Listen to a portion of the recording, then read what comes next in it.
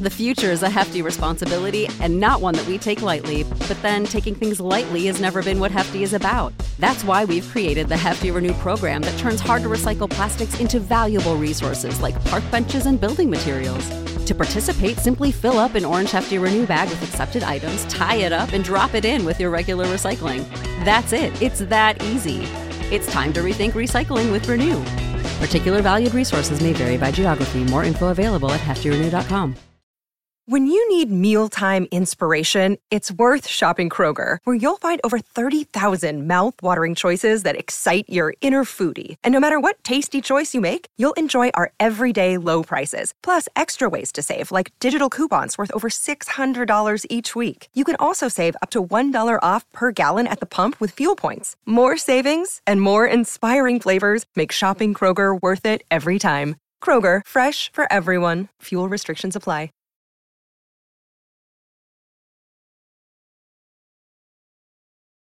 It's The List and your boy with Jimmy Van and Sean Ross Sapp.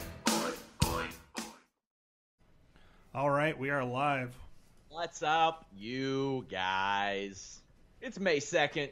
It's The List and your boy, number 70, brought to you ad-read free by FightfulSelect.com. We have a lot of new content up there on our premium service, FightfulSelect.com. Retro Review WWF SummerSlam 2000.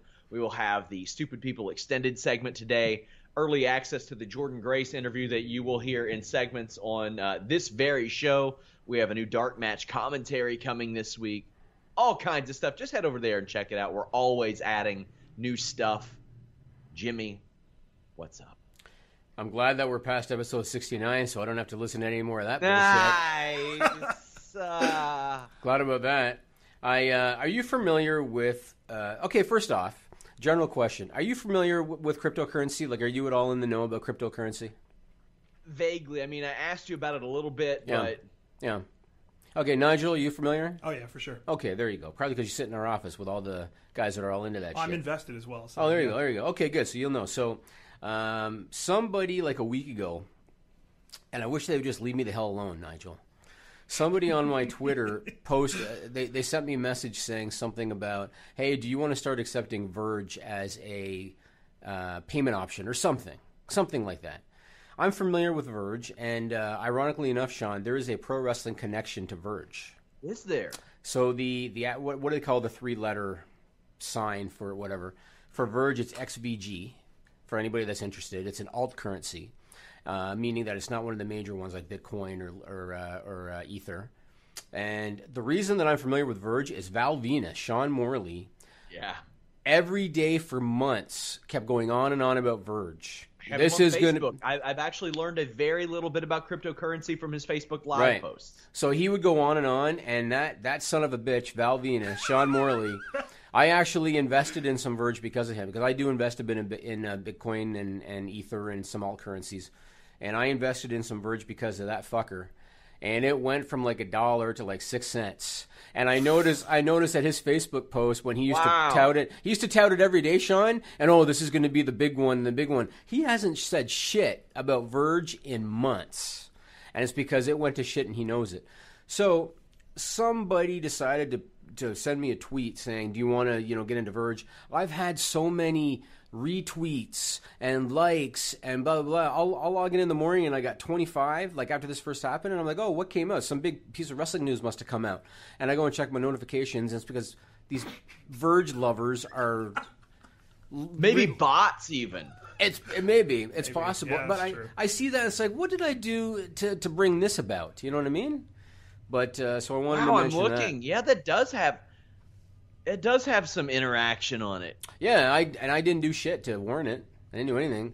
Well, I can guarantee you we sure as shit are not taking that as payment for FightfulSelect.com. No.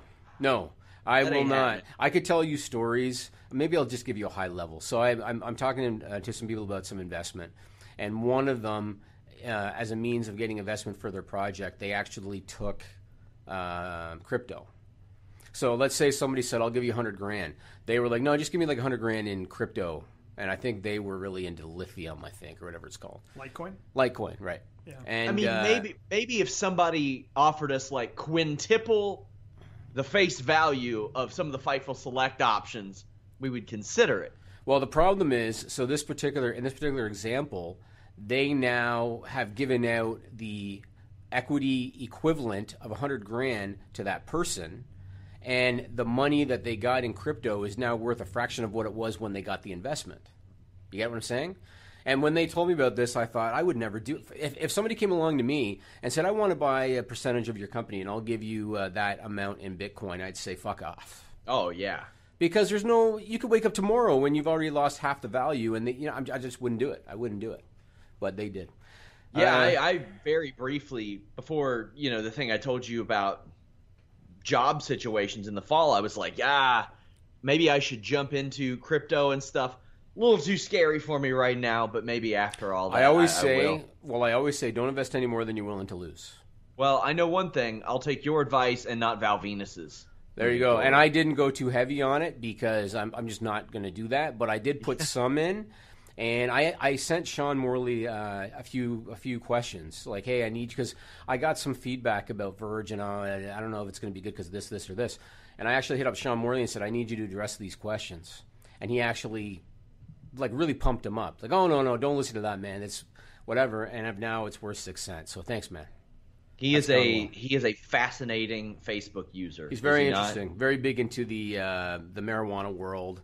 He's from a place called Peterborough, Ontario, which is where Bobby Roode is from.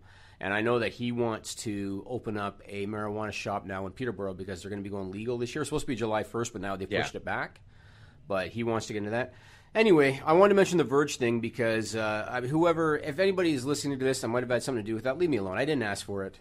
All right? I'm familiar with crypto. Am I going to offer it as a payment option? No, I'm not. So that's that. I want to give a shout out to Mr. Glenn Jacobs. Now, Nigel, let me ask you this question, bud. Okay. And then you can put the photo up in a second. Let's say that you were a homeowner in a little town.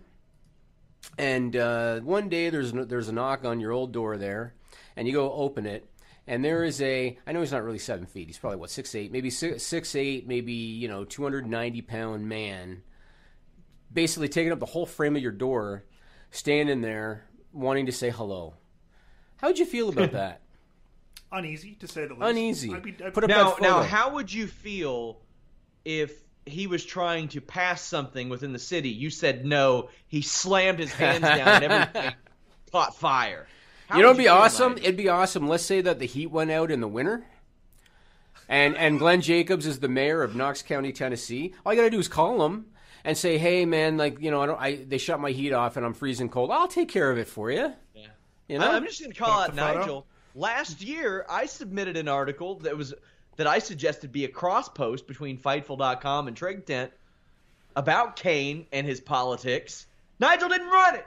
Damn. What's going on, Nigel? There you go. I'm going to put up that photo. Yeah, put up the photo. So Glenn Jacobs, a.k.a. Kane, he missed the Greatest Royal Rumble because what was it called? I want to make sure I get it right. The mayoral primary was going on in Knox County, Tennessee. And so he missed the Greatest Royal Rumble because he wanted to do door-to-door campaigning. And if you can believe it, do you see that picture, Sean? I hope nobody in your office wears Asics. I'm a new one. I am a shoe guy. That son of a bitch is wearing Asics. Maybe it's the only thing. Well, it can't be the only thing he can find to fit him because they make athletic shoes for huge people. Yeah, they do. Potentially. The man's wearing Asics. Okay, Sean. I only wear those to wrestle in. Sean, let me tell you. You probably know this about me. I've done okay in life, but I refuse. No, listen. I refuse to put money into clothes because I don't see the point. And so as we speak, I'm wearing a pair of Lugz sneakers that I paid $30 for, Sean. I like Lugz. And I just refuse. I see people, and if we're being frank, whenever you see the guy wearing the 3-piece suit with the Ferrari, okay, I'd say there's a 90% chance that the Ferrari is leased and you put everything that he owned into that suit. And that is a fact. Did you buy those Lugz because they sponsored WWF Judgment Day 1999? How did you guess, Sean? How did you guess? I remember them being a big sponsor because they had the orange logo, if you remember. Truth be told, what I did was I checked various online retailers to see what I could get for $30.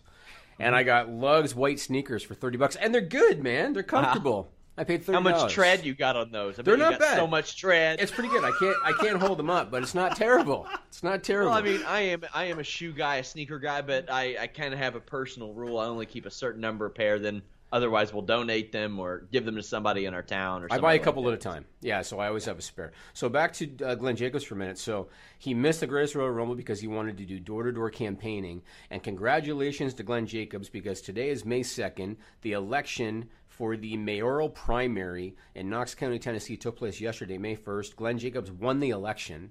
And you want to talk about the tidiest of margins, Sean? 17 votes. Oh, boy. He won by 17 votes. Now, granted, this was not exactly a metropolis that he was in, but 17 votes, but apparently they got 100% of the count, so it's legit. That means that he is now the Republican candidate for mayor. So he didn't win the mayoral elections, in case anybody gets confused.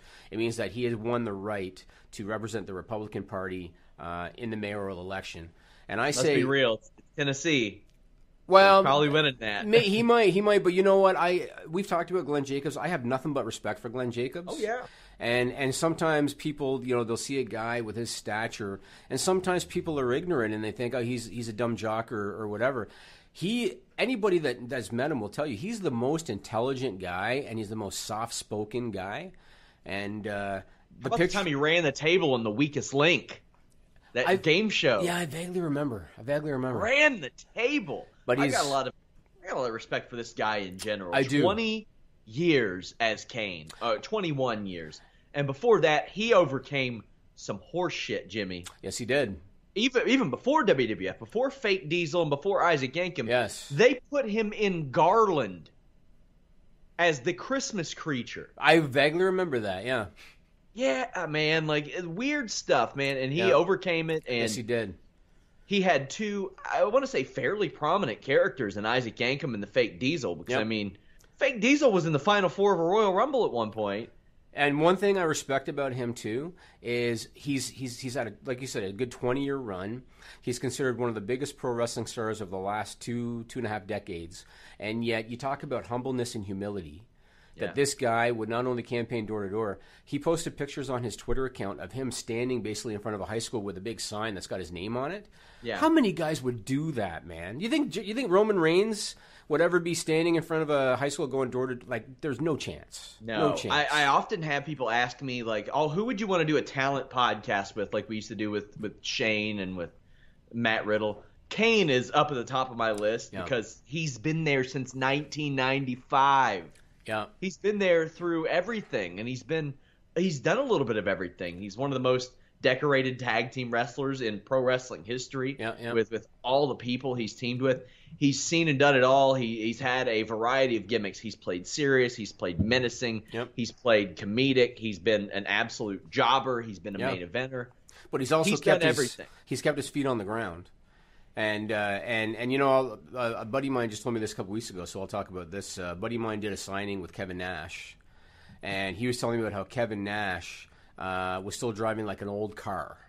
Because I guess he went to, I think Nash lives in Orlando or Tampa, and he went to see him, and they met at a diner for him to sign a bunch of stuff. And he said Nash showed up in a clunker. And he was like, look at this guy. He's made a bunch of money, but he's smart about it. You know what I mean? And so I have a lot of respect for that. And Kane, living in Knox County, Tennessee, his wife owns a insurance business there, I think. So good for him. I remember man. Chris Rock at like the height of his fame drove a Nissan Altima, and like when they did like an MTV, I think it was True Life or whatever for him, like a documentary. He was like, "Yeah, I drive an Altima. I like it." You want a Chris Rock story, Sean? Yeah, of course I do. I have a personal Chris Rock story. Do you? So when I was in university, and I was in university many years ago, Sean, and my first year, Chris Rock at the time, this was probably New Jack City time. Oh, wow. Probably around there. So he was young but established. And the university brought in Chris Rock for a performance. Really? And he was doing what Chris Rock does. So he was talking about very sexual-related stuff. I remember somebody gave him a tube of lube. Like somebody in the crowd gave him a tube of lube, and he was going on about that. As we're sitting there, and you want to talk about people not wasting time, Sean. As I'm sitting there, a girl came up to me with a clipboard. And I look at it, and I go, what's this for? She said, I was wondering if you want to sign this. We want to complain to the school about Chris Rock. We want to ban him. Oh, boo! And I looked at her, and I was probably 18, and I looked at her and I said, "Do you know who Chris Rock is? Do you know what the material is? And do you know the audience here?" And she just kind of looked at me, and I said, "This is a college crowd. This is his audience. No, I'm not signing your stupid petition." But that was even back then. This is pre-internet. This is pre-online snowflake, Sean. This shit already existed on a smaller scale. Boo! Oh. I watched that John Mulaney stand-up on Netflix. That is highly recommended. Watched that yesterday. That was my jam. There you I go. think Chris Rock has a new one out. I think I watched it too. It was pretty good. Shout out to Courtney Summers on the YouTube Super Chat with the little donation there. Says, my big sister is friends with Kane and loves him. I have much respect. We love you. Yeah. How about that? Let's talk about the Greatest Royal Rumble. So can you ever remember a show, Sean, in WWE history where there were so many different examples of controversy? Can you ever remember a show where so many things came out of the show? So Nigel's not a wrestling guy, so we got to go over this with him high level. Now, first off, let's talk about the highlights of the actual show itself before we talk about the controversies. Let's talk there about were the actual highlights of the show, huh? Yeah, so first off, Nigel, put up the Titus animated GIF for people. Titus O'Neil. Gotta love him. I know he has gone on social media and said, "Oh, it was my plan all along." I've watched it back a few times. That was not planned. I've seen it back. But it was awesome. And I like how the company's kind of running with it now a little bit, even though they're making him look like a klutz and Baron Corbin's going to kill him. But they're still running with it, so that's fine. Put up the Jinder animated GIF.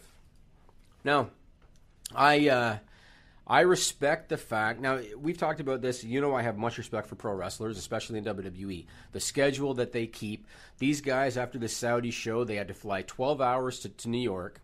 Then the ones that were on Raw, their plan was to fly right to Montreal. And the flight to Montreal got canceled. So most of them drove from New York to Montreal 6 hours after flying 12. What they do is very difficult, and that is not lost on me. And so a guy like Jinder Mahal, I respect what he goes through. But when you look at that spot with Jeff Hardy, where Jeff Hardy missed him with the Whisper of the Wind by about 18 feet, and Jinder Mahal made there must have been an earthquake or something, that's one of those moments where you've got to use your veteran experience and you don't do what he did. You just put Jeff Hardy on his back and you pin him. Yeah, or you just That's it. Or put the boots to him or whatever, but you use your veteran experience because you're in the company because you're a veteran, allegedly. You use that experience and you improvise and you go with it. You don't look like a moron who misses the bump by a mile and he looks stupid. And so I had to show that, and that is a very subtle example of why Jinder Mahal will not be a top-of-the-card guy, because he doesn't get that. And people shit on Roman Reigns, man. Roman Reigns isn't taking that bump. Yeah, Roman Reigns won't do that. No way. Roman Reigns won't. And No I way. unfortunately tweeted right before that Jinder Mahal was drastically outworking Jeff Hardy, and he was, because Right. Jeff Hardy was miserable in that match. But Yeah, then yeah, that yeah. spot happened. And Yeah. The only thing I could everybody's think of is, I know it was a hot day in Jeddah. I wonder if a gust of wind came along. Well, we do know? have an Alex Palowski article Yeah. where he lists the top 10 theories of what actually knocked down Jinder Mahal. So Right. you all can check that out at FightfulWrestling.com. Otherwise, this was the most mediocre horseshit show I have ever seen. A waste of time. I wonder if the Saudi Arabia people who put this on will smarten up and be like, you got to give us something a little more substantial. The Rumble was fun. It was cool. Yeah. But this show was a very safe show. I said it on my post show. The ladder match was a 1990s ladder match, and there's nothing wrong with I didn't that. mind it. One ladder. I didn't mind that at No. all. It It was a 1990s ladder match. Yeah. That's fine. The Royal Rumble was very simple, Yeah. but you had that great performance of Daniel Bryan that I thought bridged the whole thing, made it a lot of fun. Yep.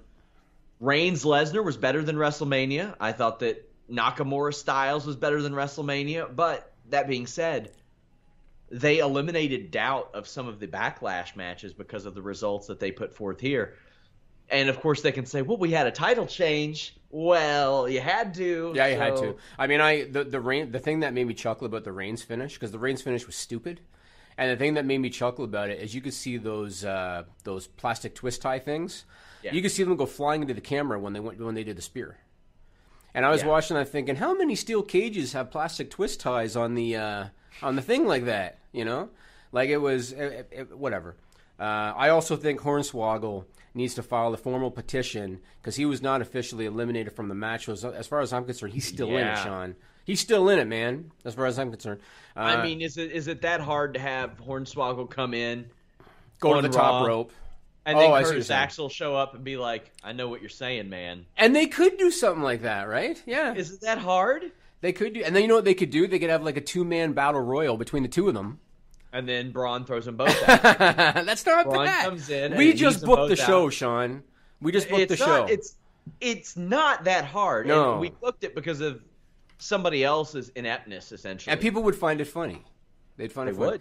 Let's talk about some of the controversies because there's a lot, and I'm curious what Nigel thinks because he's really into world news and shit. So first and foremost, so it took place in Saudi Arabia, right? Yeah. Going in, they had made it clear no women can perform on the show. Right? How'd you like the love seats that they had for all the executives? So they didn't have regular folding chairs in the crowd. They had love seats, like sofa, like people were moving them. Yeah.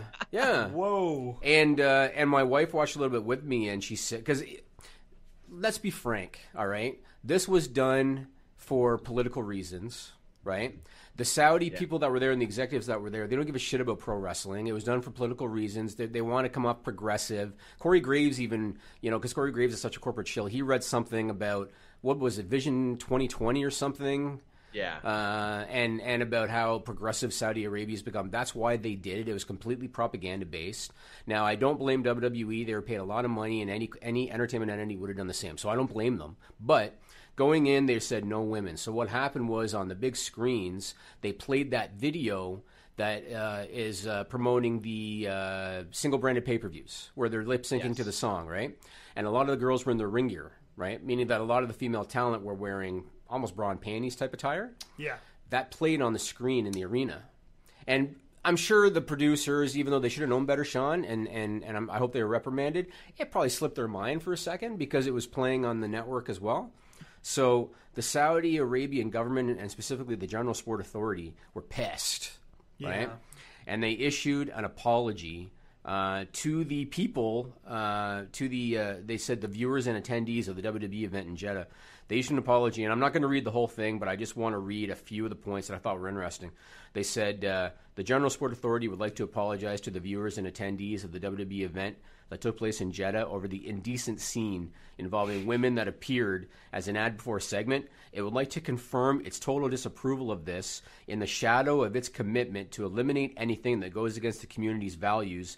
The authority has made sure to ban showing of any segment that involves women wrestling or any scenes related to it and stipulated that to the company. The authority also disapproved any promotional materials with pictures or videos showing women in an indecent way and emphasized our commitment to this rule. So I just want to make it clear, number one, they were not naked. Number two, there was no sexual acts taking place. They were wearing their ring gear, lip-syncing on a microphone. Yep. But it's the culture, right? So that was the first kind of... Culture sucks. Well, the culture I'm shit. Totally with you. That's what that. it was. So that's the first thing that happened that I wanted to mention. That's number one. Number two, and I love having you in here, Nigel, because you're the world culture guy. So this is good. So number two, there was a segment on the show where they had a couple of wrestlers who portray themselves as Iranian wrestlers from Iran, right? One of them is Arya Daivari, who's on the roster currently. The other is his brother, Sean Daivari, who used to be on the roster. They brought him in just for this. They had a few Saudi wrestlers, although ironically enough, at least one of them was American. But there were Saudi wrestlers in the ring. The two Iranian wrestlers came out, waving the flag, and the Saudi guys beat them up, right? And that's how they ended the segment. One of those Iranian wrestlers, he's American too, but one of the Iranian wrestlers, Arya Daivari, claimed on social media that he got death threats after that segment, and he actually posted on social media, "I was merely playing a character on television. It was pure entertainment. I apologize." Because, I actually did some research, Nigel. Oh, okay. Because I'm not a world of, political guy, really, but I did some research. So I know that there are strained relations between Iran and Saudi Arabia. There are strained relations between Saudi Arabia and Syria, which we're going to get to in a minute, Sean. And so that's why there was people pissed off that they have these two Iranian guys out there promoting Iran, essentially. So that caused some shit. Then there's a wrestler named Sami Zayn, who is now one of my favorites because he's freaking awesome as just an asshole heel. I love him. He is of Syrian descent, even though he's Canadian, and he's born and raised in Quebec, Canada, but he's of Syrian descent. Right. He was left off the show. And apparently it was requested to the company. Anybody, I don't know if they looked over the whole roster. Any Yemeni wrestlers that they kicked off the Yeah. card? Well, he was left off. Then Finn Balor, and this is why sometimes, Sean, people just bitch because they feel they need to bitch, right? So Finn Balor at WrestleMania wore rainbow-themed attire to promote the gay and lesbian community, right? Okay. After WrestleMania, he didn't wear that attire again. He didn't wear it on Raw. He didn't wear it at the live events after WrestleMania. And he didn't wear it at the Greatest Royal Rumble. Because people like to bitch and moan, and because he didn't wear it at the Greatest Royal Rumble in Saudi Arabia, people immediately shit on Finn Balor, thinking, oh, you're buying into the cultural problem, even though he didn't wear it after WrestleMania, Sean. Yeah, Right? I think it was more mounting evidence than anything. Like, had those other issues not occurred, Right. I don't think that would have happened. But Right. it was just another thing to point at and say, look. Right. It was so interesting that there were so many events on one show. Michael Cole even referred to Sergeant Slaughter as the late great Sean. My God. One of the commentators referred to a live Hall of Fame wrestler as dead. Yeah. On commentary. This was a really long house show, and I was very pumped for it. It was. I thought that the card looked really, really good. Yeah, it did. But ultimately, I thought Sasha Banks versus Ruby Riott from Monday Night Raw this week was better than anything on that show. What do you call the move Ruby Riott did? Is that like a... Because it was like a cannonball, awesome is sort what I of. call it. It was very interesting. It was very. guess you could You know what it call it looked a- like, Sean? It looked like she was climbing up the side of the mountain and lost her grip. Yeah. But she did it on purpose. Like, it looked good. It looked good. That crowd was great, and it got that crowd cooking anyway. I mean, that was a really good match. But Yeah, so the crowd in Saudi Arabia, and I realized it was a live show, and I realized that they're not wrestling fans. And I was watching it with my wife, and a lot of the executives were in their traditional attire. Right. And most of the other fans were in just regular street clothes kind of thing. Did you notice, Sean, that a lot of the executives, they would stand up and completely turn their back to the ring. dicking around the whole time. Talking to people, and like guys in the front row would have their back to the ring because they didn't give a shit, Sean. Did you notice, and I had it confirmed with somebody within WWE, they avoided hard cam shots for a while because of that. They if really? you go back and you look at Cena versus Triple H, you'll see them avoid hard cam shots for a couple minutes at a time, which WWE doesn't like doing. You know they love their cut, Right. zoom horse shit, but they wouldn't go to the hard cam because all these people were up just goofing off. Yeah, I didn't care at all. Dawdling, They as were we say only here. really hot. I thought they were only really hot for Hunter Cena that kicked off the show, and they were pretty hot for that. And then from then on, it was. And I know a lot of people are going to say, "Well, it was an open stadium and the volume goes straight up." That's what they always say, right? But Cena, Hunter, you could hear them, Sean, right? Like I think that they were tired. They didn't really care. The executives clearly didn't give a shit at all. Not at all. And you know what? Vince McMahon didn't either because Vince McMahon, I heard they probably got around $10 million for that show because we're doing another one later in the year, rumored, which we can also talk about. So The greatest Survivor Series. you think that's what it's going to be? No. So and Nigel, maybe you can correct me on the pronunciation. So the capital of Saudi Arabia, is it called Riyadh? Yeah, Riyadh. Okay, there you go. I knew he would know. So something called the Riyadh Report posted on Twitter on April 27 that according to Turki Al-Sheikh, who's one of the members of the General Sport Authority, the next WWE event will be in Riyadh in November. Now, I thought it was going to be, from what I heard, Sean, and maybe you can correct me, I heard it was supposed to be one show a year, 10 years, $200 million. That's what I heard, which told me $20 million a show. But if they're doing one in November, unless they're going to maybe take a year where they don't do any, it's going to be $10 million a show probably, which is still really good. I mean, that's a hell of a gate if it's a regular show that they're ticketing. Yeah, numbers are hardly confirmed, but that's generally in line with what I've heard. So, and 10 million would make a lot more sense than 20 million a show because It's still solid, man. That's good for, hell yeah, that's solid. Yeah. My God, That's that really is good. Now, let me ask you this, Sean. Corey Graves posted this on Twitter on April 28. Quote, "When money eclipses passion, is it still success?" Now, there were a lot of questions. Is he throwing shade at the, WWE's Greatest Royal Rumble decision kind of thing because all the controversy and everything? But at the same time, Corey Graves was the guy with the stupid bleached hair sitting on commentary, talking about the progressive Saudi Arabian government and vision, whatever he said, 2020 or something. So isn't it interesting that him of all people is now throwing up Twitters like that? What do you think of that? Oh, man. I've had to work with some people that I didn't want to work with in the past. Are you talking about Nigel? Is that who you mean, Nigel? Yeah, exactly. Exactly. Precisely, Nigel. And cover some things I didn't want to and stuff, but it's easy for him to say after he's been over there. But why would you say it at all? I don't know. If he made himself available to the media, I would ask him, since that's so easy. It's a thing he always talks about, why didn't they reach out? Well, put your contact info up, Corey. I'll hit you up. Right. And we'll straighten this out, and we'll run a story on Fightful.com. One thing that irritates me is when guys feel the need to put up promotional photos, like on the regular, like new profile pics and stuff, and he does that, and he's got a new one with his stupid new white hair. And his Beavis hair. Yeah, and I'm being frank. Like I think he's a decent commentator, but I just find him very irritating. I find him irritating because he's a very corporate shill, kiss ass type of personality. So I think it would have said a lot more if he put that up before the event instead of after. Right.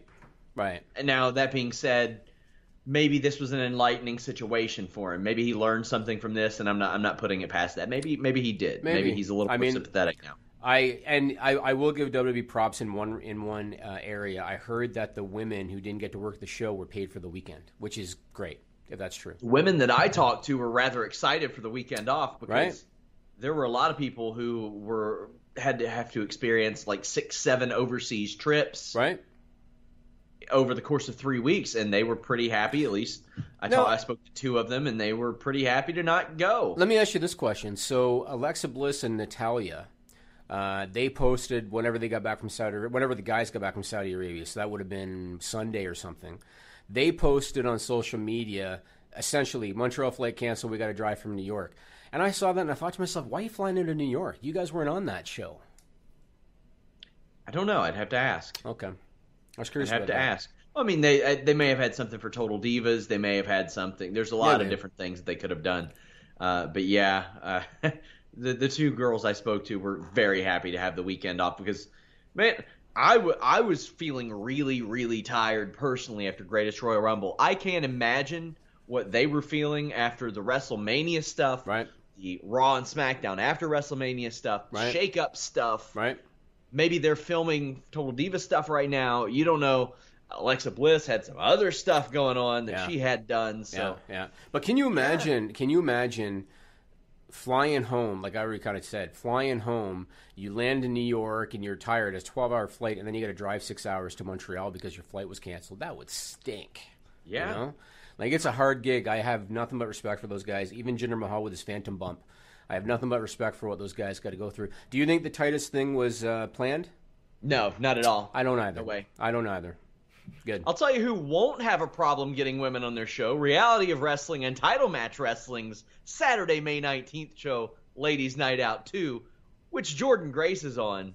I interviewed her. Take a listen. This show, obviously, it's put on by Title Match Wrestling and Reality of Wrestling. Not an issue where you have to deal with like shady promoters, but you being on the independent circuit and being so active, is that something that you have to overcome? I saw just this week Chelsea Green and James Ellsworth dealing with a guy who was kind of shady to them. What's the weirdest thing you've had to deal with in that regard? I mean, the weirdest thing is just like promoters that are promoters that are also perverts. Mm-hmm. And, you know, they might be promoters of like bigger shows, so you can't really out them publicly, but there are some really shady, creepy promoters that run the bigger promotions. Damn. And with everything that has happened, especially over the last, probably 9 to 10 months, with a lot of powerful people being outed, is that something you see, like, when that happens, you're like, your time's probably coming? Oh, yeah, for sure. And, you know, a couple of those people have already been, you know, outed on Twitter and Facebook and stuff. And with social media the way it is today, there's almost going to be none of those promoters left. I am interested in your case for the bear hug in 2018. You are bringing it back.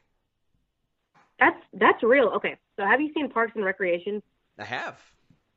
Okay, so do you remember the scene where Ron puts the guy in a bear hug and he passes out? Yes, I do.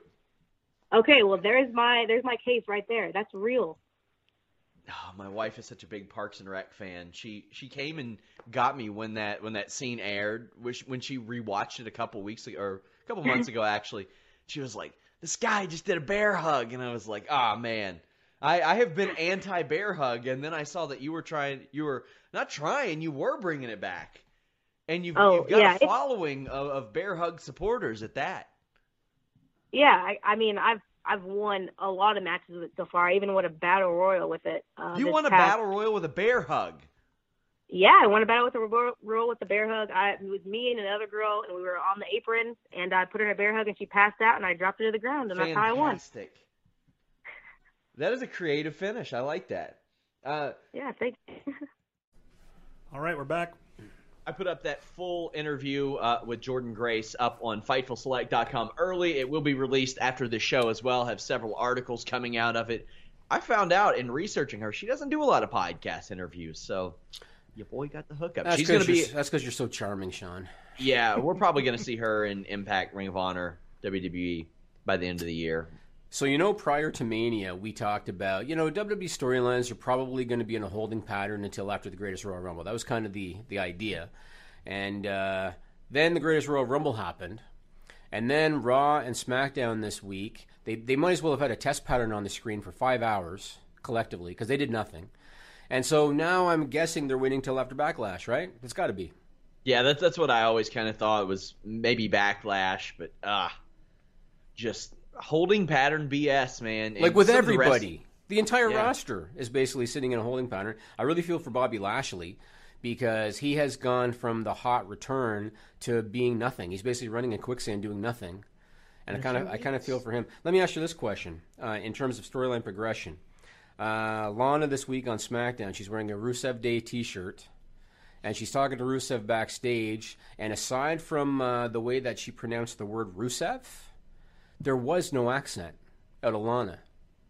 Now, the first thing I thought of was Kofi Kingston. You remember? Yeah. So Nigel might find this funny. Kofi Kingston's from Massachusetts. Okay. He's actually from Ghana. Well, born maybe, but he was raised in the U.S. Yeah. Oh, yeah. Right? And when he first came on the roster, they made like he was Jamaican, made him talk with an accent, right? And everybody kind of knew, you're from Boston. You know what I mean? And then he very kind of quietly dropped it and stopped using it with really no explanation. I think they joked about it, didn't they, Sean, like years later in a segment or something? But otherwise, he never really used it. Lana, it was only one segment, so it could be anything. But there was no explanation. She just spoke without an accent. Do you think that they're just going to quietly drop it? Do you think that it looks like her and Rusev, this could be a tease because they should be together? She kind of suggested that Aaron English is holding them back. What do you think of the whole thing? Okay, so first off, good. I mean, whatever. If she stays over like that, let it happen. It's always amazing to me when I see a guy like Roman Reigns, who WWE so desperately wants to get cheered.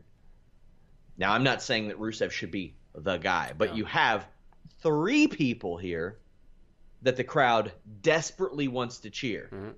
They want to cheer Lana, Rusev, Aiden English, all of them. You put them together, I think that's a hell of a trio, too. Because Aiden English, I didn't understand how much he really contributed to that act.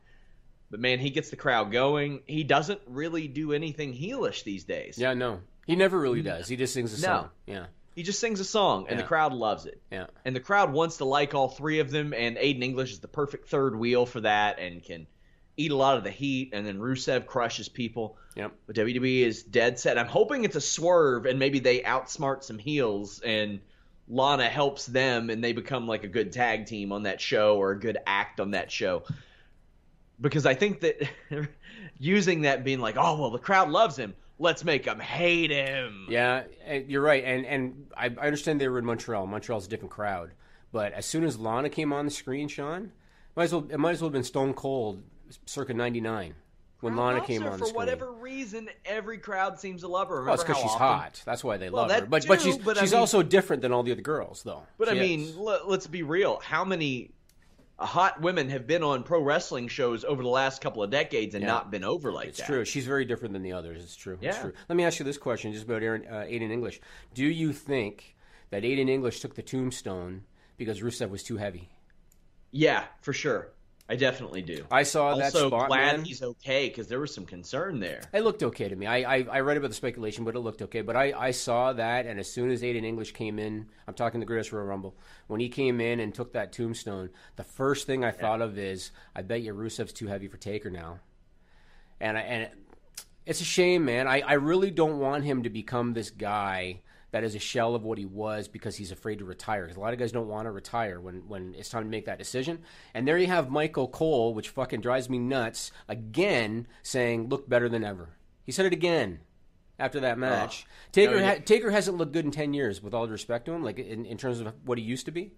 I'll say he looked better than I thought he would, because I didn't think he would work a 15-minute match ever. It was okay. It was okay. I mean, I didn't say he looked good. No. He looked better than what I expected. But if he's at the point where he's concerned about getting Rusev up for that move, might be time for him to let it go, I think.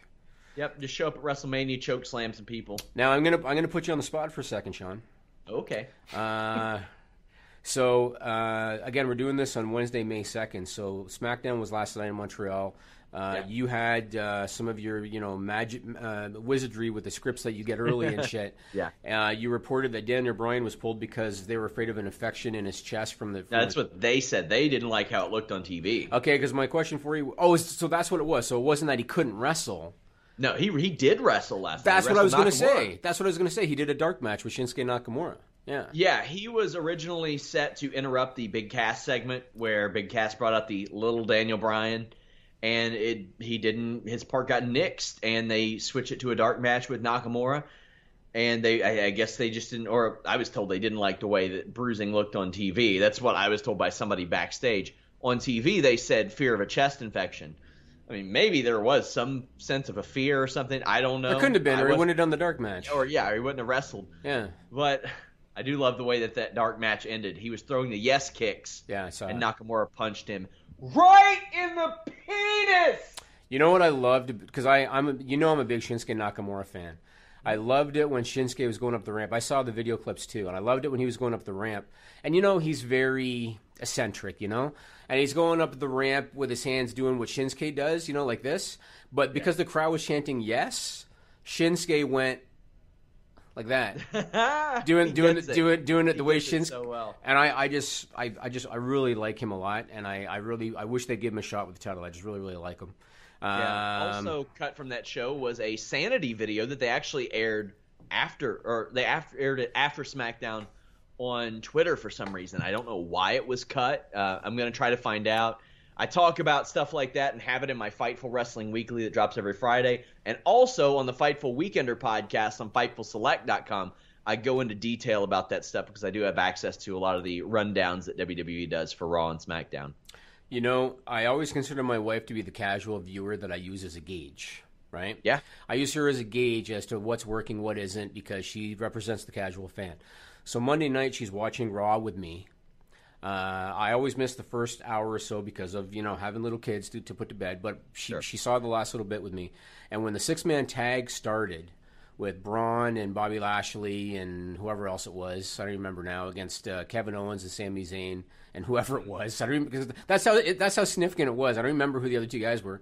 My wife said to me, well, they're in Montreal, so that means Kevin Owens is going to lose. Oh, yeah. When did they get to the point where they decided we're going to shit all over our live audience by making an ass out of the guy that's from here? Because they've been doing it for years, and I know that everybody used to talk about Jim Ross in Oklahoma, right? That Vince McMahon was going to embarrass Jim Ross in Oklahoma. When did they get to the point where they decided they were going to do that? Because sure enough, Kevin Owens and Sami Zayn, when they did the promo with Roman Reigns at the start of the show, were rock stars, right? Roman Reigns threw the first punch, Sean, unprovoked, which is the heel move, right? Got booed for it because that's what a heel does. Bobby Lashley did a run-in after they double-teamed him, and Bobby Lashley got booed for that, right? Then Kevin Owens and Sami Zayn, the rock stars, Kevin Owens loses clean to the only guy on the babyface side that the crowd didn't want to boo. He gets pinned clean by Braun Strowman that the crowd didn't want to boo, Sean.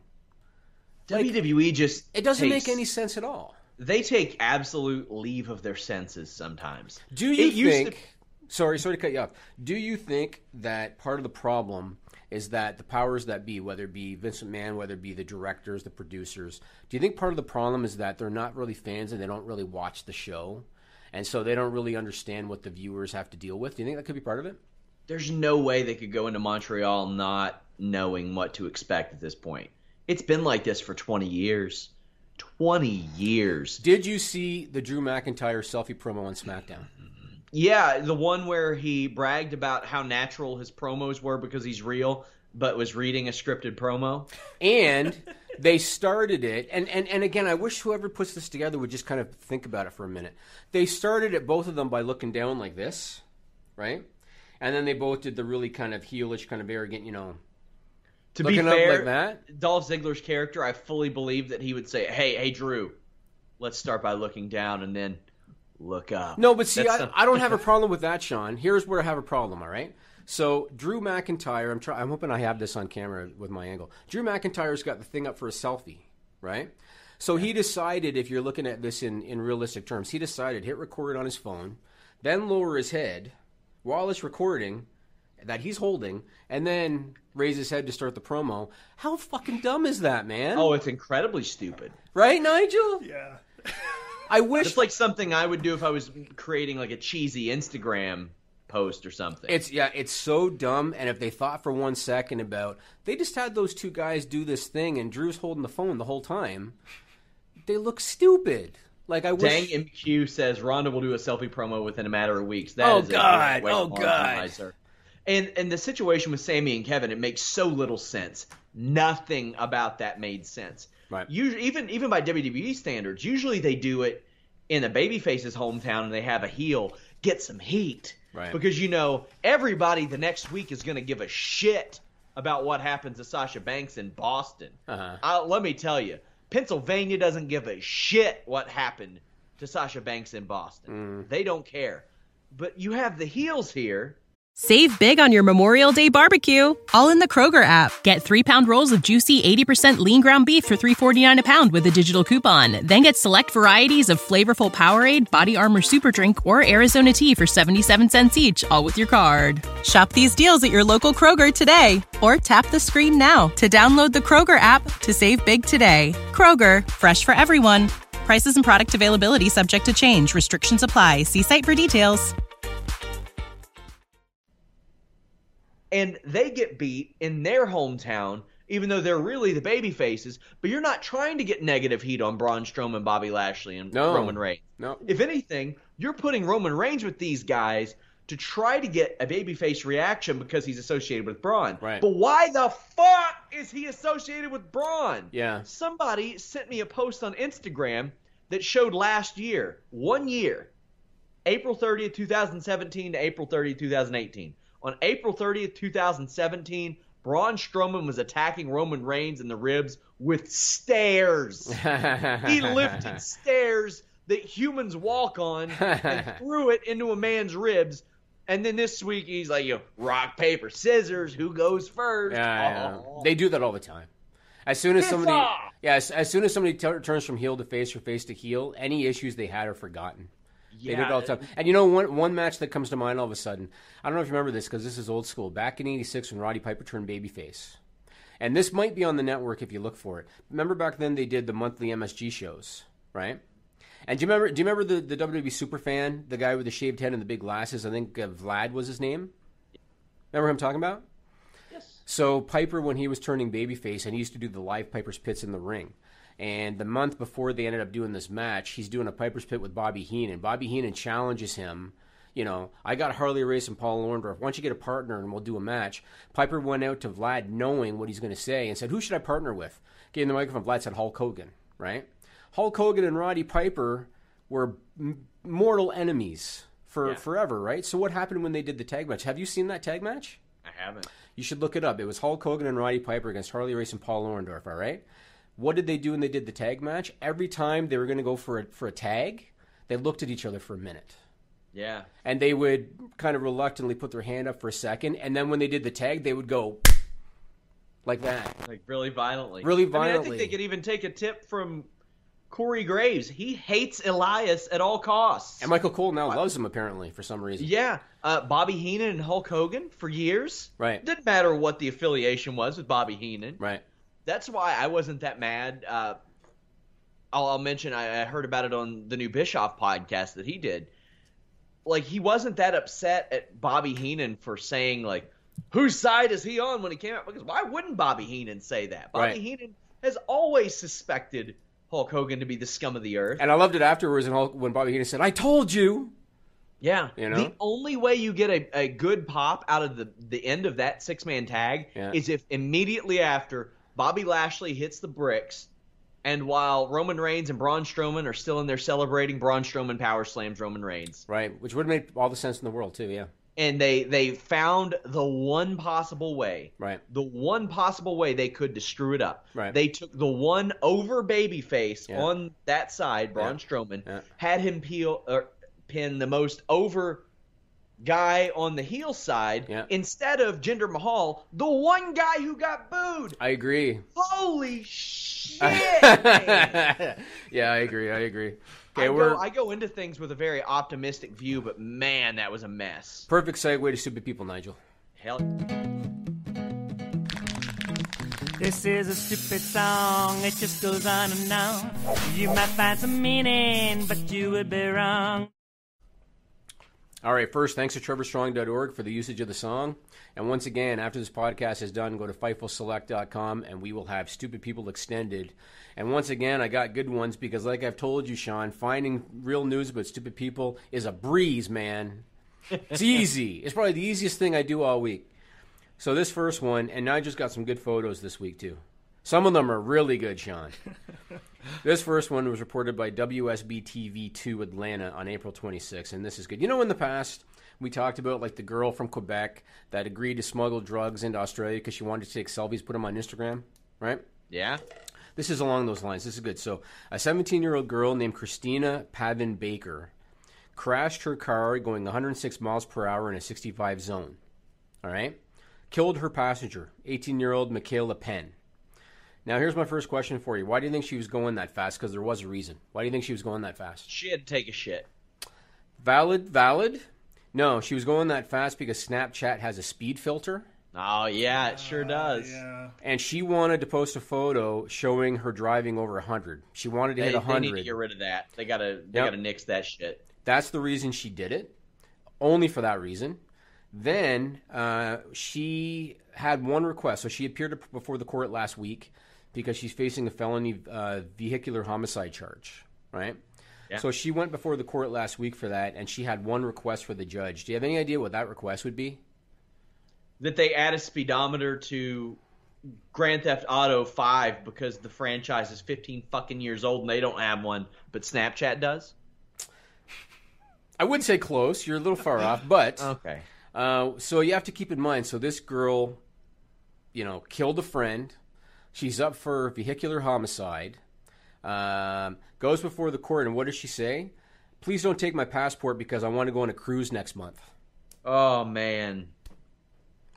What person in their right mind... read 0.0. Well, what person in their right mind, after doing what she did, would want to go hang out on a boat? What a goddamn dope. Can you believe that? So, fortunately, they confiscated her passport, and so there will be no cruise. And they gave her a $31,000 bond, and they ordered her to stay off Snapchat. Apologies for the cough, you guys. I thought I had muted my mic. Yeah, Snapchat, you done. Yeah. You're off Snapchat. You're grounded. Yep. This next one, this is one of those stories where I can know Nigel's going to love it. And when I heard this story, I sent it to Nigel because I knew he was going to love it. So this was reported by WJBK Fox 2 Detroit. And I'll ask you in a second to put that photo up. Sure. Dearborn Catholic High School in Dearborn, Michigan has... off to a good start. Yeah, we're already good. And I'll tell you a Detroit story maybe in a minute if I feel like pissing people off. We'll see. So Dearborn Catholic High School, they have their prom scheduled for Saturday, May 12th. Okay?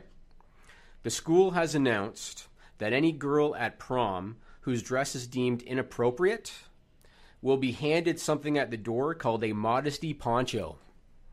Nigel, put that up. I can't wait to see this. and they'll have to wear the modesty poncho over their dress at the prom. Teachers on prom night will determine, as they're coming in, they'll determine whether a dress is compliant or not. And if it's considered inappropriate, they'll give you the poncho at the door to put on.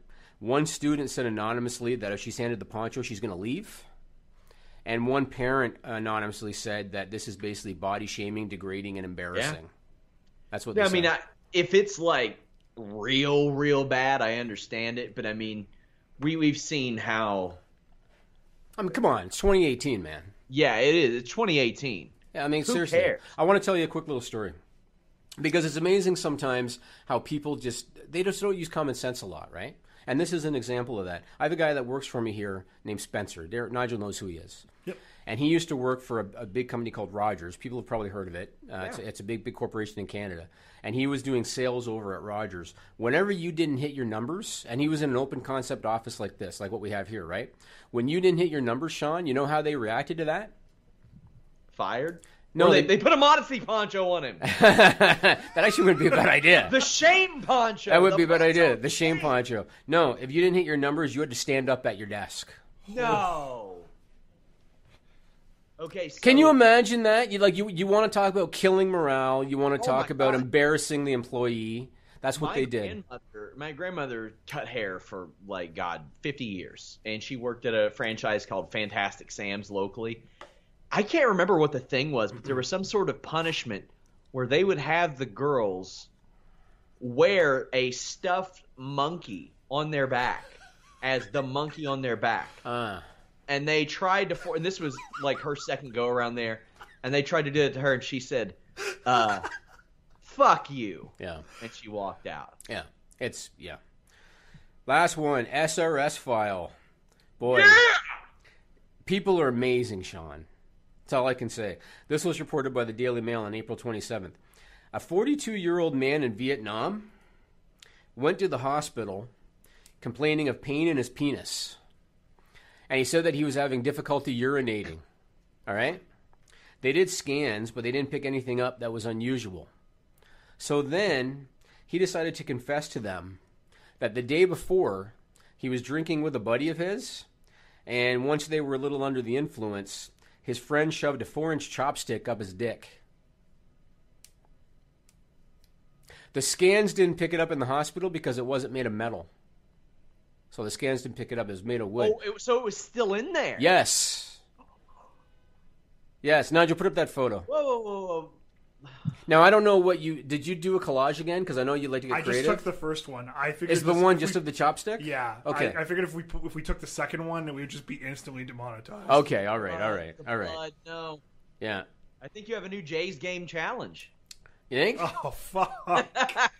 No, first off, who's the guy? What's the word to you, Nigel? What's the word to you, bud?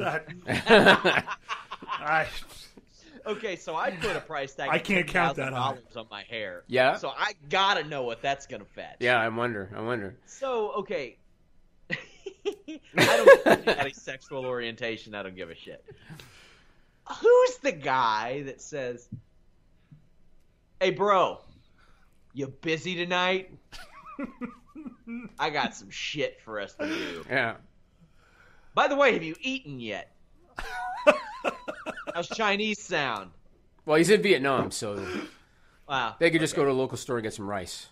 It's true. But that's what happened. So they were able to pull it out without the need for surgery, and he was discharged the same day. A 4-inch wooden chopstick up his penis, Sean. We got Vinny Fernando in the live chat saying about the modesty thing. Or don't show off your cleavage. Or do what the fuck you want with your body. How about that? It's not like their clams are hanging out. This day and age, man, cleavage this day and age is nothing. Like, seriously. Yeah. You know what I mean? You got 10-year-olds now walking around in tank tops. I mean, seriously. It's nothing. Update from Scotty Styles. They have ended this plan. I mean, the biggest show on cable right now shows people's brains flying out of their head when they get shot in it. What's that? Walking Dead. Ah, yeah. I mean, we watch people consume one another. Yeah. Well, what I say, whatever. That's what happened. So let's shift gears back to wrestling. I want to ask you about Roman Reigns for a minute. And I feel like we go in circles about him a lot, but I want to ask your opinion on this, all right? So, little recap. 4 years ago, Vince McMahon decided to put him in his first WrestleMania main event, decided this is going to be the guy, and we're going to coordinate him, and he's going to be the man, right? And he has a match with Brock Lesnar, and they did the thing, Seth Rollins cashed in the Money in the Bank or whatever, fine, right? But the plan always was Roman Reigns is going to be the man, right? Then it seemed in 2016 like it's time, right? He faces Triple H for the WWE title at WrestleMania. He wins the WWE title at WrestleMania. This is the time. This is going to be the man. We're going to coronate him. But then a few months later, he has a wellness policy violation, and he's got to drop the title. He's going to be out for 30 days, drops it to Seth Rollins at Money in the Bank. That was a fun first month of Fightful, let me tell you. Yeah, right. Good God, everybody was popping. Finally, this year, everybody's like, okay, it's time, man. Because Vince McMahon is competitive, and I don't care what everybody thinks because this is what I want, and I'm going to prove to you I'm right kind of thing. So this year, now it's finally time, right? WrestleMania, Brock Lesnar, Roman Reigns, and they shock all of us, I think, by not only having Brock retain, but by having Brock dominate him and basically kill him at WrestleMania. Then they announce, okay, they're having a rematch in a cage at the Greatest Royal Rumble. And I think everybody, myself included, thought, okay, this is where they're going to do it. They're getting a bunch of money from the Saudi Arabian government, and they want to show them something. This is where they're going to do the big title change. And then what do? They do the goofy finish where he spears him through the cage. Brock supposedly hits first, retains the title. Here's my question for you. Do you think, because in my opinion, Roman Reigns' character has got to be damaged, Sean. He's got to be, right? He has failed to win the big one over and over and over and over again, right? Do you think that Vince McMahon has gotten cold feet on him? Do you think that maybe he's starting to think, the crowd still hasn't really taken to him, and his merch isn't where, Cena's was, and, look at everybody going for Braun Strowman. Do you think he's gotten cold feet on Roman Reigns, or do you think that he is just kind of playing into Brock, like Brock's my boy and I want to keep him around, and like, why do you think they would go through all these lengths and then put their foot on the gas over and over again? You mean Roman Reigns lengths to put their foot on the brake, right? I'm sorry, that's what I meant, on the brake, yeah. I don't have any information as to why, but my personal opinion is it's a combination. I think they love Brock Lesnar. They see him as legitimate. They have goals that they want to accomplish with him and make that title special and rare and stuff, and they're trying to establish that. But Braun Strowman is – I think they view him more as Andre the Giant than Hulk Hogan. Oh, yeah. I think they view him as a special attraction, and, he's throwing up Alexa Bliss on his shoulder and all this horse shit. But he is – he has proven within interviews and stuff, you can hand him – and the funny thing is, if Braun Strowman came along right before, a month before Roman Reigns, we wouldn't be having this conversation. Yeah. We'd be talking about Braun Strowman being the guy still. We might be tired of Braun Strowman's reign by now. Yeah. Because there's no way that Reigns would have been picked over a Braun Strowman, because that's just the guy that Vince loves. However, I hate to be that broken record. Roman Reigns can be the hottest thing in your company. It just can't be as a babyface. Not right now. I agree, and I kind of feel for Roman Reigns because the way he's been positioned, where he's still supposed to be a babyface, but he keeps losing the big one over and over and over again, and he doesn't bitch about it because that's not the character of Roman Reigns to bitch about it. So he just continues on his business after losing, and then he loses again, and continues on his business, loses again. They're just going to look at him as a loser. They're going to look at him like you can't win the big one. The only way to remedy that is a heel turn where he can bitch about it, I think. So the thing is, I don't agree with the Cena can't wrestle, Cena can't do this, Cena was bad, this and that. But there were some dark times under the reign of John Cena. Because, as I said, they compromised the quality and integrity of their program and insulted the intelligence of their viewers for a long time. But even then, those viewers were many of them thought, okay, we'll ride this out, and then afterwards there will be another guy. And right after that, they have done the same exact thing with Roman Reigns, where he's that babyface that gets booed, but we're still going to stick with him forever. And just 10 years before John Cena, you had that with Hulk Hogan, 10 or 11 or 12. Right. And in that interim, when you didn't do that, what'd you have? you had compelling people. You had Shawn Michaels and Stone Cold Steve Austin and The Undertaker and Triple H and The Rock. And when they needed to be heels, they were heels. If this were today, I don't think that they would have turned The Rock heel in like 2002, 2003 during his Hollywood run. Yeah. They would have had him came back as like super celebrity, shaking hands, all that stuff. Even though he would have been booed, they would have booed him out of the building. Yeah. But yeah. But they would have tried. I mean, yeah. I don't know. There are so many things that I'm just like, I question, because I think there's more money across the board for Roman Reigns as an edgier character than as a babyface. I don't care what kind of merch he's selling right now. Yeah. I think him being a compelling character with edge would create more. I mean, right. Ultimately, adults are the ones forking over that money. I mean, again, I watched Greatest Royal Rumble. I watched that spear spot, and I felt for Roman. I did because I just thought it's going to be hard for him to recover unless they finally pull the trigger as a heel. Because even if he wins him in the ring, even if times like people aren't really, the coronation has been done. It's happened. Yeah, just roll with him as a main event guy instead of the next coronation. And the sad thing is, a lot of people knew that this main event was going to happen the week after last year's WrestleMania. Right. They just assumed that as hot as Braun Strowman got in that period, maybe there'd be a pivot at some point. Maybe there'd be a change. Right. Nope. Right. So, Nigel, guess what, man? What's up?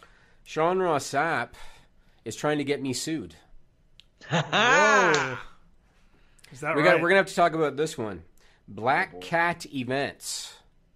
Or as our boy Graham Williams said, by the way, happy birthday, Graham Williams, cat crap events.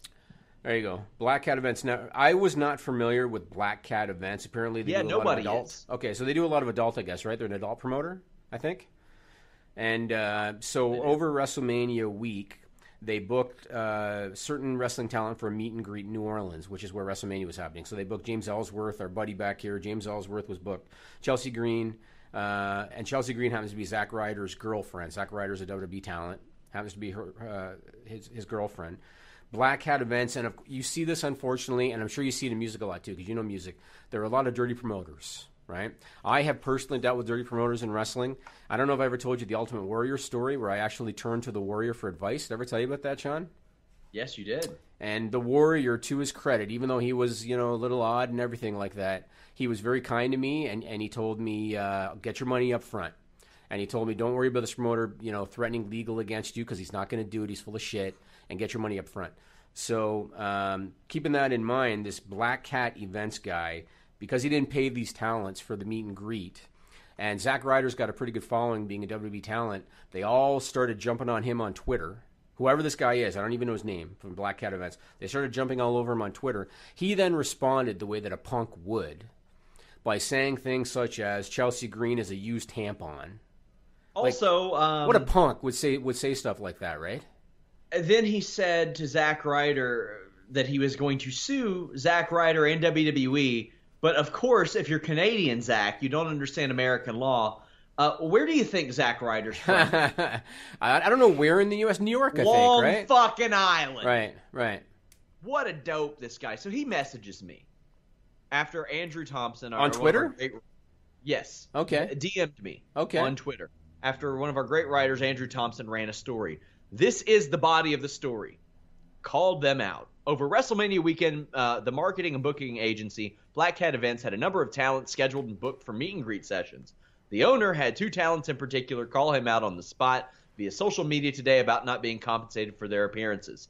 Former Impact Knockouts champion Chelsea Green and former WWE star James Ellsworth made it known that they were two of many people who were booked but not paid by Black Cat Events. The man behind the agency's Twitter account sent out the following message, and then it is just a bunch of tweets. Mm-hmm. That's it. Mm-hmm. No editorializing. And he says, do you want the real side of things since you posted the wrong side of things? And initially I sent a message that said, have at it. Then I went to his Twitter and I noticed a plethora of tweets that said, yeah, I just rile these motherfuckers up. Mm-hmm. I'm just cutting promos. Ha. I sit back and laugh. And immediately I message him back and I say, you know what? I'm good. Because when I go to a Twitter account and I see that, and this is verbatim what I said, actually, no, I'm good. I can't take you for your word after you took to Twitter to say that you just say things to rile people up. I can't risk that. Thanks, though. Mm-hmm. And that's it, because I can't. If I go to somebody's Twitter and they're saying, yeah, I'm just messing with all you guys, how can I take his word seriously when it is about the situation completely pertinent? Like, that's about the situation that was written about. And he says, it's okay. Good journalism usually covers both sides, not just one, but you're a dirt sheet. And be aware, you can also be named in our lawsuit versus Matt and WWE. And what did I say? What did I say to you when you posted that on Twitter? Well, I'll finish it. Retweeting libel is okay, but not publishing your own story on it. And I said, have at it, because I knew exactly what you would say. Yeah. Bring it on. Yeah, I did. And that's even if he gets past Hey, you know, for fun, Sean, I will countersue him. For fun. Yeah. So fuck off. And I don't know this guy, and I don't know his name, but what kind of a professional person, when someone is calling you up for not paying them for an event, responds on social media publicly and calls somebody a used tampon? What kind of a person is that, man? He's a punk. Embarrassing. He's it's a punk. Embarrassing. I don't know who he is. And I will say one thing, actually. This is a question for you, and I don't know if you've talked to Ellsworth or to Chelsea Green. Did they get security deposits? I don't know. I'm going to find out. I know Dennis Farrell, who talks to us here and there, has a podcast with Ellsworth, and he said, man, well, if he's suing people, we're probably getting sued too, because I guess Ellsworth has already talked about it on his podcast at length. Well, find out if they got security deposits, because even though we know that guys like low-key are a whole other story, usually security deposits are done for a reason, to prevent stuff like this. So I'd like to know if they went in blind or if they at least got something, you know? Well, I know that Title Match Wrestling and Reality of Wrestling pay their wrestlers, and you all can check them out at Ladies Night Out 2, Saturday, May 19th. World Gym Arena in Texas City. You can also stream the event on Title Match Wrestling Network. They hooked me up with Jordan Grace for an interview. Check out the last half. So you're in this unique position where even though you're 22 years old, you're a ring veteran. You've been around for a while. How do you handle that? How do you go about deciding what bookings you're going to take, which ones you're going to pass on? Do some people that have maybe booked you in the past and you have good relationships with take precedence over maybe even a better offer that might come your way? Honestly, the people that I used to work with, which was mostly in Texas and kind of the Midwest, like they have it. They think that I'm going to work for the same thing now that I was working for back then, and that's not the case. And they kind of get like a little bit like a bitchy about it, you know, because they're like, oh well, why can't you work for this now if you were working for it back then? I'm like, well, you know, I think I'm a little bit more experienced, and you know, I have a little bit more of a following now than I did back then, you know. What do you make of Ring of Honor featuring women more, Impact partnering with Rise? It seems like they are definitely jumping on and trying to get that demographic who really appreciates women's wrestling. Oh yeah, for sure. Like Ring of Honor could be doing a lot better, like with putting the women's matches, you know, on TV and stuff like that. But the fact that they're, you know, putting them on YouTube right now, and the fact that they brought the Women of Honor title back, you know, it's definitely a good start. They did have it on their TV, I think, last week, but it was tournament matches that had already been filmed, like I think a month or two ago, and the tournament had already been decided. So they did finally get on TV. Have you ever heard from a Ring of Honor or anybody like reaching out to try to get you to come in for a booking or anything? Well, my boyfriend actually works for Ring of Honor right now. Yeah, Jonathan Gresham. Yeah, and their whole thing was like they were focusing on the tournament for a really long time, and they were focusing on those girls that were going to be in the tournament. So I think that's one of the big reasons why they weren't bringing a lot of new people in. But I had like a word with Hunter over WrestleMania weekend, and there is definitely something there. Interesting. So you've never had a tryout or like done extra work or anything for WWE, correct? I've done extra work for WWE, but I haven't had a tryout with them yet, and I think that's, you know, mostly because of my age. All right, we are back. And you all can stream that event at Title Match Wrestling Network.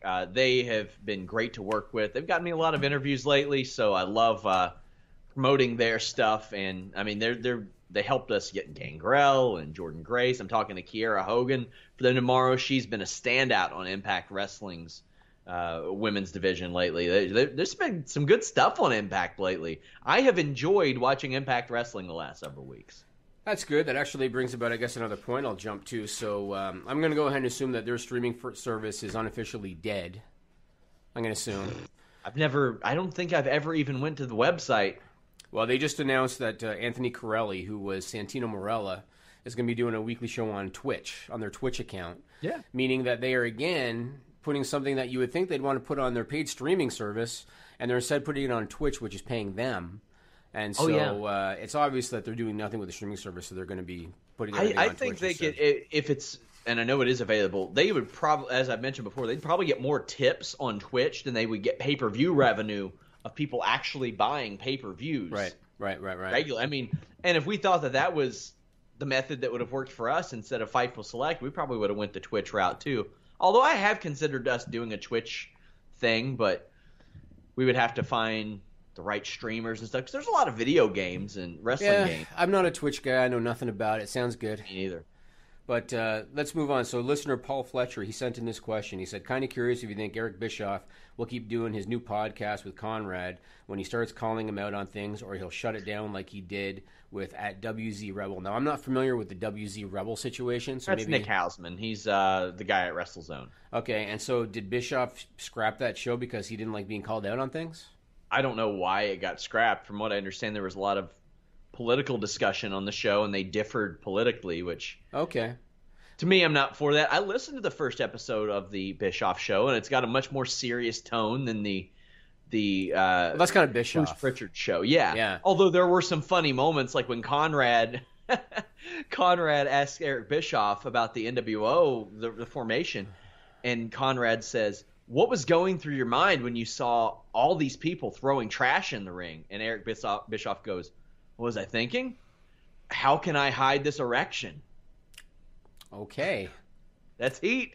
Okay. That's heat. Well, but I mean, yeah, I think that probably that Eric Bischoff sees the dollar signs surrounding the Bruce Pritchard podcast, and that's much more important to him than Conrad Thompson calling him out for stuff. I was just going to say, as far as do you think he'll shut it down, it's going to depend on the finances. That was going to be my answer. So... Now, let me ask you this question. Now, I didn't listen to the podcast. I don't really listen to any podcast, as you know, Sean. I read some of the transcript, and I heard some things. I'm pulling a Jimmy. I'm choking to death. You all right, man? You all right? Oh. I even left it unmuted there for a second. Oh, God, you all can see that at FightfulSelect.com, too. Jimmy Van choking to death. I had a tickle in my throat. Everybody gets it sometimes. I happened to get it live on the air, Sean. Damn. I couldn't do anything about it. So...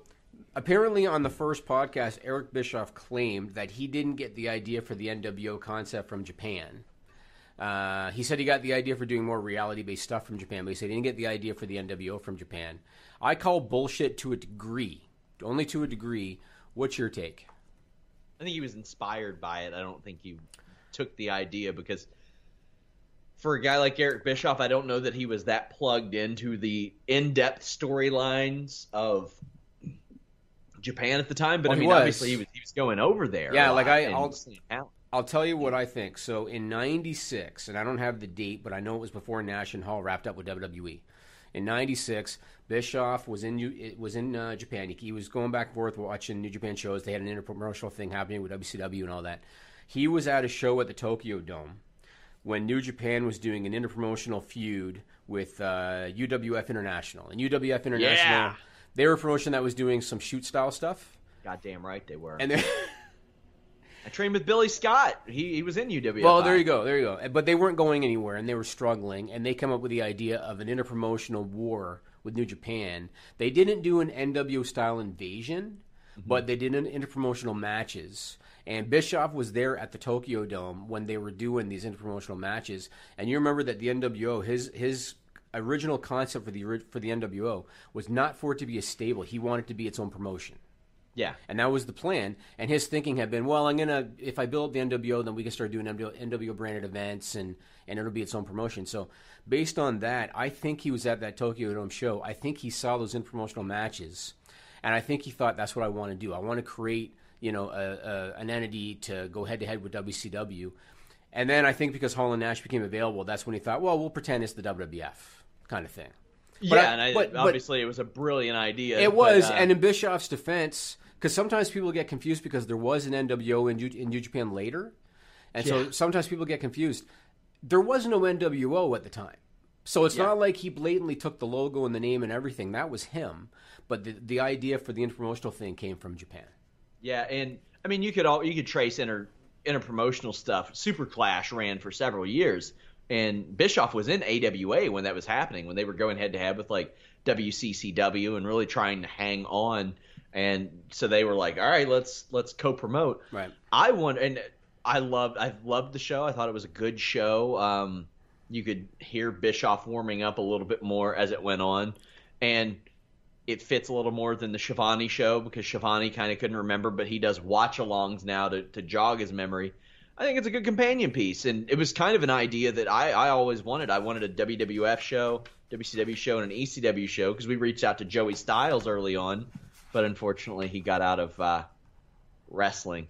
But I think it's a good concept, and I think Bischoff will probably ride it out for the money. I mean, for sure. Why not? I mean, Conrad's good at what he does, and if Bischoff can avoid the I don't recalls and stuff like that some people say had plagued some of his other stuff, I think it's going to be really good because this first one was.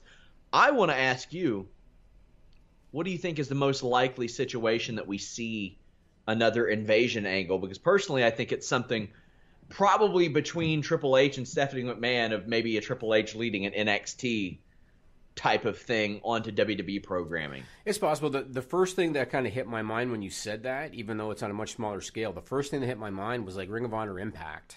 Mm-hmm. And the reason I thought that, and I actually had it in my notes, is so Ring of Honor is doing a tour called War of the Worlds. They're going to be in Toronto for one stop. I'm not sure the venue, but they're going to be in Toronto. They're going to be in Chicago, a couple other dates. The date in Chicago, if I wrote it down here, is going to be next Sunday, May 13th. And Austin Aries is going to have his first Ring of Honor match in like 8 years on that show. He's going to challenge for the TV title against Silas Young. He is still not only with Impact, and I don't want to give away television taping spoilers because I don't think they've aired yet, but he is still in the title picture at Impact. And now here he is. He's going to do a Ring of Honor show. Now, granted, it's a live event. I think they are going to tape it for their streaming service. Yeah. What's it called? Honor Club?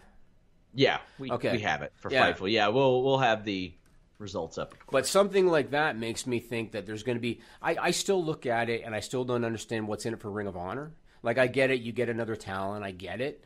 But Impact gets a lot more of a rub than Ring of Honor does. So if I was Ring of Honor, I probably wouldn't do it. Just my personal opinion. But I think... to me, I don't know how stringent the Impact contracts are, because I know pretty much anymore they're just bringing guys in for tapings. I know they extended Eli Drake's deal, but... Sure, I'm saying from an Impact point of view, it makes all the sense in the world. Yeah. Because Impact is whether they want to admit it or not, they're the bottom feeder right now, right? Yeah. Ring of Honor is way higher up on the totem pole than they are. So for them, it makes all the sense in the world because you're getting that rub, right? Pat Fannin says the Chicago stop is not on Honor Club. Weird. Oh, it's not. Weird. Maybe that's why Austin Aries is on that show then, because it's not televised. Perhaps. Yeah. I mean, Impact has a lot of people that are on other TV shows, so... Where's Austin Aries based? Is he based around Chicago by chance? I have no idea. Don't know. Okay. Well, whatever. But when you said the invasion thing, I thought of Impact Ring of Honor is the first thing that kind of came to my mind. I would think Florida, sorry to interrupt, because I know that he was still coming to the PC here and there when he was still dating Zelina Vega because he was rehabbing an injury. Okay. Well, I do think something with NXT does make sense. And the one thing about Hunter for the last few years, and you've noticed this, is he plays a heel on WWE television, but he's still cheered a lot. Yeah, and it's because a lot of people, I think, respect him, and they respect what he's trying to do with development territories. I saw some of his stuff. What was that business summit that they did over WrestleMania? And they just started airing the footage, and I saw some clips of that, and I found it interesting that he kept referring to territories. And talking about how NXT to him is a territory. And there are actually supposedly now plans in the work to do additional performance centers in additional quote-unquote territories and create additional promotions to go with them. Don't know if they would air them all on the network necessarily, but apparently that's kind of in the works. And yeah. I respect what he's trying to do. He wants to get guys on WWE television that have experience as opposed to these green guys that have only done indies. Because, again, with all due respect to independent wrestlers, they don't have that television training. which is why even a guy like Finn Balor, who was really experienced in the ring when he came in and did a lot of stuff with New Japan, he didn't know where the cameras were, and he would turn his back to a camera. You know what I mean? So I respect what he's doing a lot. I could see them doing something with NXT because, like I said, he's already getting a lot of cheers anyway. But we'll see. They've already brought so many guys to the main roster that I guess the question would be kind of like when the whole ECW thing, when guys that had been with WWE for years were suddenly ECW. Do you think it would be a thing where all of a sudden Kevin Owens goes with the NXT? You know what I mean? That's what I was thinking that to myself because, man, so many people have virtually half the roster are NXT now, right? Or were, but they're company guys now. So how much sense would that make? Exactly, and that's one of the things I hated about the Alliance. Like when Test joined the Alliance, I'm like, what? Right? Why he was never WCW like that? Right. That pissed me off. And like Steve Austin, I'm like, okay. You're talking about Steve Austin. He was fired by WCW via FedEx. He literally said that was the catalyst of his career taking off. Was that happening? An update. Pat Fannin says that the Chicago stop was going to be on TV, so they taped it for TV. So interesting. You'll hear me talk about that on the Fightful Weekender podcast, exclusively on FightfulSelect.com. Subscribe now. You know what? If they had the NXT thing happen the way the Shield came in. Mm-hmm. Where they were a group of guys that hadn't been on WWE television yet, but they came in and they kind of sort of were kind of like outsiders the way that they did their thing. That would get over. I think they bastardized the invasion an awful lot on WWE. I mean, they had Raw and SmackDown invading one another. Right. So I heard some news today, man. May 2nd. Yeah. Keith Lee signed with WWE? That's the report via PW Torch. It makes a lot of sense. He is doing his farewells. He is wrapping things up. That sirloin beef sons of bitches division is really getting loaded. But when I think of Keith Lee signing with WWE, what's the first thing you think I think of? Probably how great Stokely Hathaway would be managing him. Probably how Matt Riddle's still without a contract. Yeah, that too. Those two have wrestled a lot. Oh, yeah. And there's poor Matt Riddle looking like a rock star out there, smoking it up, working independence. Well, Matt, I'm sure you're sitting at home watching this live next to your computer.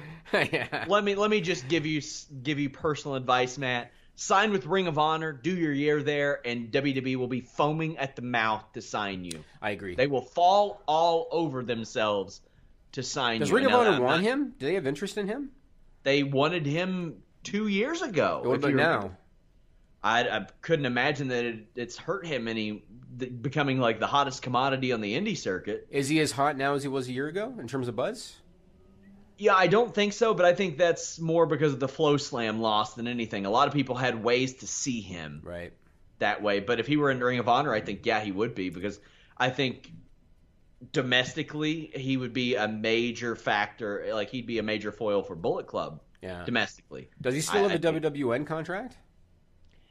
I'll ask. I mean, he won't respond, but I'll ask. Maybe I'll text him myself because he'll think there's money in it for him. So maybe he'll respond to me. Yeah.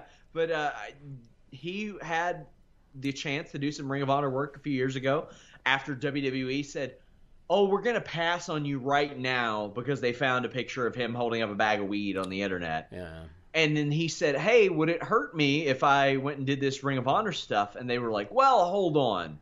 Let's get you signed by WWN. Mm-hmm. And that became a deal. Imagine some of his matches given his style with a guy like Daniel Bryan. Yeah. That'd be fire with guys Matt like Riddle that. is incredible, man. Yeah. It's unbelievable how good he is. So you remember when John Cena did that interview, and I don't know how many years ago it was anymore, but it was legitimate because it wasn't WWE, where he did an interview kind of shitting on The Rock. And saying about, he says that he's with us, but then he disappears and whatever. And it was legitimate. That was not storyline related. He didn't know The Rock was going to come back, to wrestle. He said it because he felt it and he meant it.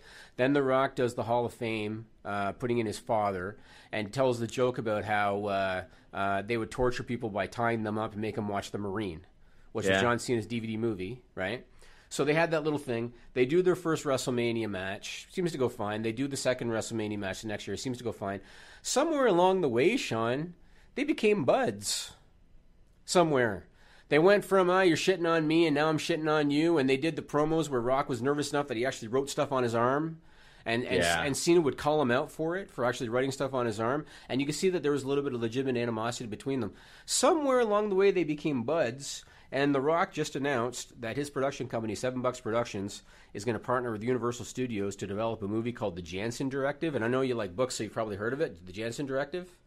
That sounds familiar. It's by the guy that wrote the Bourne books. Oh, okay. Yeah. And the lead for that movie, Mr. John Cena, is going to get the lead role in The Rock's movie that The Rock himself was going to have, but now he's just going to produce it, and The Rock's going to be the lead. What do you think of that, man? Because The Rock makes a cameo in it. I could see that happening. Yeah, I could see it. But their career trajectory outside WWE, it's like a parallel between those two guys. Yeah, I don't think John Cena will ever be as big as The Rock because The Rock is the box office god. I mean, he is. I agree, and I still feel that Cena's not comfortable in mainstream interviews. Like when I see him on Ellen and stuff, I feel like he's not comfortable. I feel like his humor is always the same. He's always stone-faced with the deadpan humor. And that's the kind of role he plays. Like in that Blockers movie, that's pretty much what he played, and it works for him. He can be that guy. Yeah, but when he does an interview to promote a movie, it's one thing when you tell a joke once or twice or three times with that same kind of stone-faced demeanor. When you've done 10 minutes of that, I've had enough. Yeah. And unfortunately, I just think it's nerves. I just think that he's not in his element and he's not comfortable because when you see him in the ring, he can do it all. Like he'll joke and he'll laugh and he'll improvise and he'll do all that. You put him, in a seat talking to the media promoting a movie. I just don't think he's in his element and he's not comfortable. And it comes off forced, I find, with him. Hopefully, as he continues to do them, he'll get comfortable. Yeah. But right now, him and Rock, they're on just completely different levels. I want to ask you really quickly about something I brought up on a couple of other shows. John Cena's promo after the Greatest Royal Rumble. Yes. You think he knew what he was saying, right? Absolutely. It's fortunate that I am allowed to be a part of this event. He said, and he said something. Yeah, he said something about no matter what's going on in my life, I think that was more Total Bellas type of stuff. But the allowed thing, I think that was definitely like, y'all are fucked up over here, not letting women in. But why would he say I'm allowed? Because I guess it's fortunate that anybody is allowed. I think it was very pointed and very clear what he meant there without outwardly saying, hey guys, it'd be cool if you all let women over here and maybe didn't kill gays. I think you're overthinking it. I don't. Because Cena comes off he's one of these guys, even though he's a made man and he can do whatever he wants in the company, he still comes off appreciative of everything. And I kind of question if what he really meant was, I'm not around full time anymore, and that's true. I think that. I think he really stressed allowed though, and I was like, I think you're overthinking it. I don't think that's what he meant. What else we got going on this week? We've ran over time already. Have we? Yeah, it's 4:33. Oh crap! Okay, we got to go. We got to do Stupid People Extended. FightfulSelect.com. I got 3 more good ones. Check it out. You're gonna find them funny. Yeah, guys, FightfulSelect.com. I have somebody asking if we're going to this all-in podcast row. I can say, no. I wanted to talk about that today. Okay, we're going to talk about it next week. We're over time. We'll talk about it next week. Okay, we'll do that. I got some in the Fightful Wrestling Weekly. Okay. Guys, so check that out. I have that up. Early access on FightfulSelect.com right now. Check it out. Just go over there and check out the features. I promise you'll like it. Follow me at Sean Ross Sapp. Follow Jimmy at Jimmy Van 74. Follow us at Fightful Online. We are out. Save big money on plant protection supplies. Now at Menards. Defend your garden with Triazicide Insect Killer. Its fast-acting formula protects lawns, vegetables, and many other plants. It kills more than 260 insects by contact, above and below ground. Choose from ready to spray, concentrate, or granular. Save big money on Triazicide Insect Killer at Menards. And check out our weekly flyer on Menards.com for all the great deals happening now. Save